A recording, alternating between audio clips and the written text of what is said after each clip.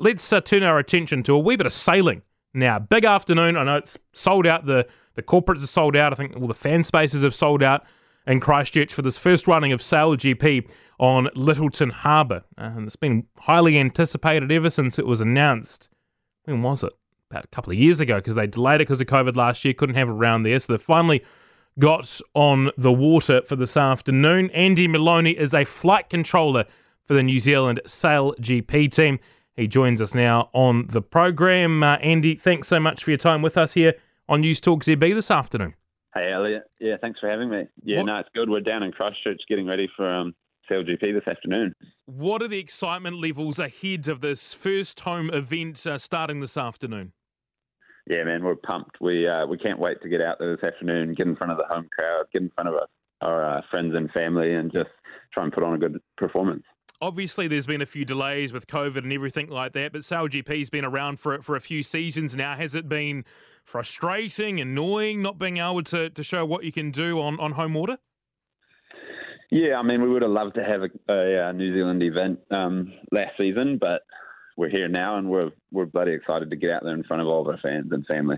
What do you look for as a team? It's been, I guess, a couple of disrupted events, or maybe the Lightning was after the event in Singapore. But coming off Australia, where we know what happened with all the equipment and everything like that, and the second day being cancelled, how eager are you as a group just to get back out on the water and compete?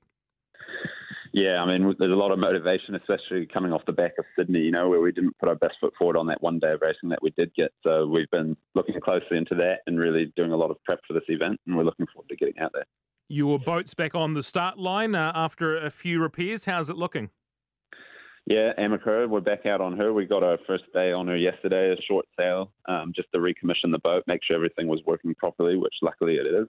And we can't wait to get out on her tomorrow and blast around the harbour. How does it work in terms of making sure it is race ready, I suppose, for the race? Yeah, well, the tech team do all the structural testing, and they've been through that whole loop up in Warkworth at the build facility. But once the boat gets on the water, it's just making sure that all the hydraulics, all the electronics are working properly, and you go through the sequences of doing manoeuvres and making sure that there's no niggly little issues in the system. So we did that yesterday, and fingers crossed, it was all good yesterday. So hopefully when we get out there on day one, it's smooth sailing. Yeah, and speaking of smooth sailing, what are conditions expected to be like in Lyttelton? Do they vary much around from port to port, or is it very much water's water? No, yeah, we definitely get totally different conditions on a daily basis, and also just all around the world. But the forecast this weekend's actually just starting to look really good. So, I mean, tomorrow we should get a nice sort of 12 to 18 knot sea breeze here in Lyttelton. So we can't wait. That's sort of right in the pocket for these boats, and the boats will be ripping around out there. So it should be perfect. Are those the kind of conditions that you enjoy, having the ability to let them rip and hoon around the harbour, as it were? Yeah, no, it's wicked. These boats are built for that, and we'll be seeing some pretty high speeds out there tomorrow, and it makes for some really quick racing, some really quick decisions that need to be made, and some really close action. So it should be really cool. Where do you see your biggest challenges? Australia is top of the leaderboard at the moment, 12 points clear. France are just behind you, and you're in second as a Kiwi team on the ladder. Where do you think the challenges might come from this weekend? Yeah, I mean, all the teams, everyone's really stepping up each event. So for us, it's just about making sure that we put forward our learnings that we make between each event, and we're playing the longer at each event we get to. We're just trying to put our best foot forward and try and get to that final in San Fran as the best team out there and get to that race and then put our best foot forward there. You've done a lot of racing in different boats and everything through your sailing career. What makes Sail GP different to you? It's really the sort of the short racing, the high action, the high speeds, the sort of condensed race courses close to shore, which is awesome for the fans. It makes it a really the races get fired off super quickly, and you have to really be on your game for that 45 minutes of racing for the day. So I think it's a really cool format, and it's awesome for the spectators and for everyone to witness what we do out there. And it seems to be growing and changing. Obviously, this is the first event here, but we've obviously seen Sydney and the eyes that have been around the globe, even from season one to where we're at now. It seems like it's on a pretty high trajectory in recent years.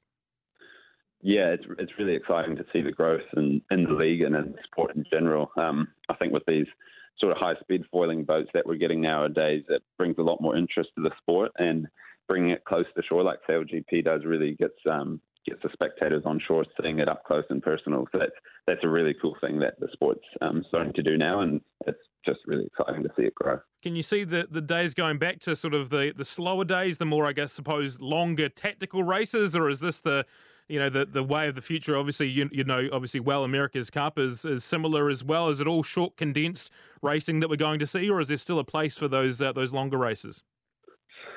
I think from like a fan's point of view, and reaching out to a big audience, I think the high speed stuff's definitely more exciting. I think from a traditional sailing point of view, that slow stuff is still exciting for a sailor with a sailor mindset. But from your general fan and the general audience, it's a pretty cool thing. These boats rip around at high speeds, and there's still a lot of tactics going on at the same time. So it's pretty cool racing. I am one of those casual fans, and obviously your job title is flight controller. For me and perhaps the listeners who might raise an eyebrow and go, what does that mean in the context of a boat? What does flight controller mean, Andy Maloney?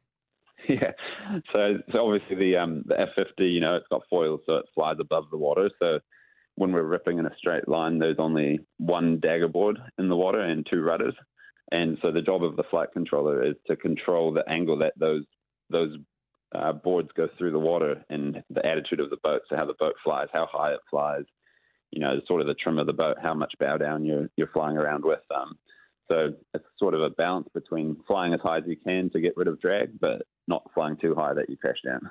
How much is going through your head around the mechanics and the I guess the maths of it all and the angles and various things? Because these are short, quick races, and in terms of making pretty split second decisions like you personally have to. Yeah, I mean, it becomes a little bit second nature, but there's a lot that goes into it. You can fly at a different height depending on the side load that we have on the wing, for example, or the angle that the boat's being steered at. So there's a lot of different loops that come together between, Pete, Blair, myself, the tactics coming through from Josh on the comms, depending if we're trying to go behind a boat or trying to get past them in front of them. Depends on how high I fly, what sort of bow down trim I sail the boat at. So there's a lot of different pieces of the puzzle that come together, and if one of us do our job slightly wrong for the mode we're trying to sail around the race course, then we're giving away meters. So it's pretty cool. How vital is that teamwork? The names you just listed off there, including yourself, have been at Team New Zealand. Now you're at Sail GP, or you're still at both. But you obviously have done a lot of sailing all together as a group. How vital is it having that sort of second nature and perhaps knowing and anticipating what the decision might be and where you might be heading next? Yeah, exactly. It's about knowing the guys that you're sailing and the girls that you're sailing with, and for us, we're lucky that we've done a lot of sailing together now, but it's probably even more so important, when something's not going quite right on the day, how to communicate and how to try and improve the issue and not let it carry on for the rest of the day. So there's a lot of benefits to that.